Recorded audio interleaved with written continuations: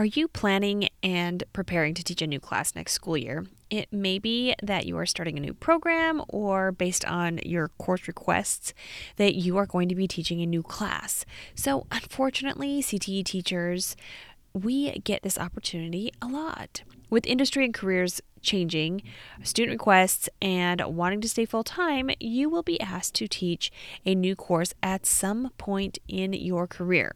So today we're going to go over some tips for planning and preparing to teach a new course next year, whether it's next year or down the road. And we're going to talk about getting ready for this new course, even when this school year isn't over. Maintaining or increasing enrollment. Staying on top of ever-changing content. Incorporating best teaching practices.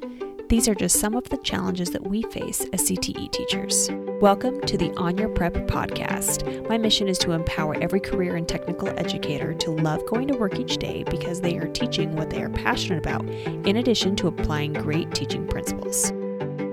It is so easy when you are starting to teach a new course, or when you're being asked to teach a new course, to just dive right in and get really excited about planning everything and doing all the research and going on and finding different lesson plans and things that you can do without really thinking about how you want to continue to keep your schedule, or at least your life, the way that you currently have it. So adding on a course should not be that you are lessening the amount of time that you are home or making more work for yourself. So that's pretty much the point for today, is we're going to be talking about tips that will keep you sane even when you are teaching a new course.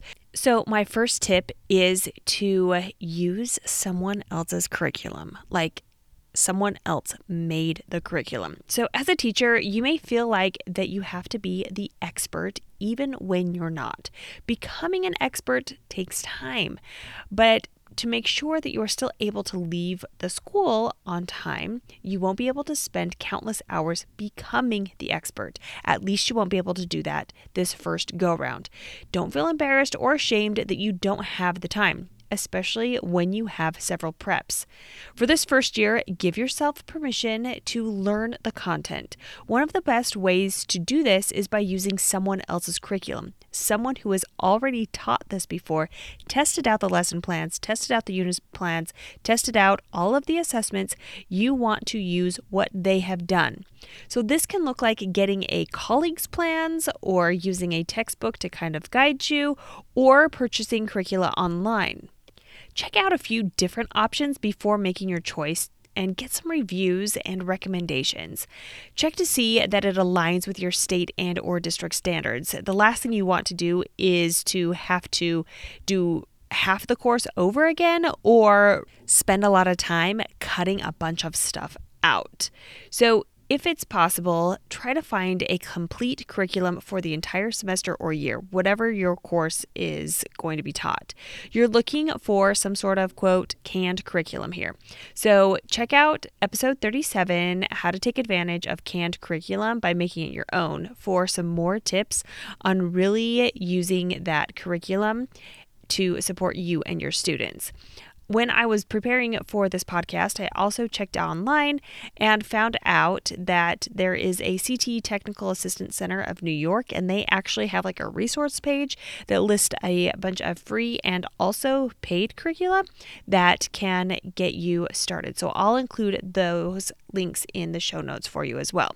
So the next tip is to create a course map when you're planning and preparing to teach the new course. So it's not enough to just have that curriculum. You need to plan out your course by scheduling your units. That will just help keep you on track as the year progresses, or as the semester progresses. So caution, because your curriculum comes with a schedule and a map, you are still going to need to want to schedule it out on your own calendar.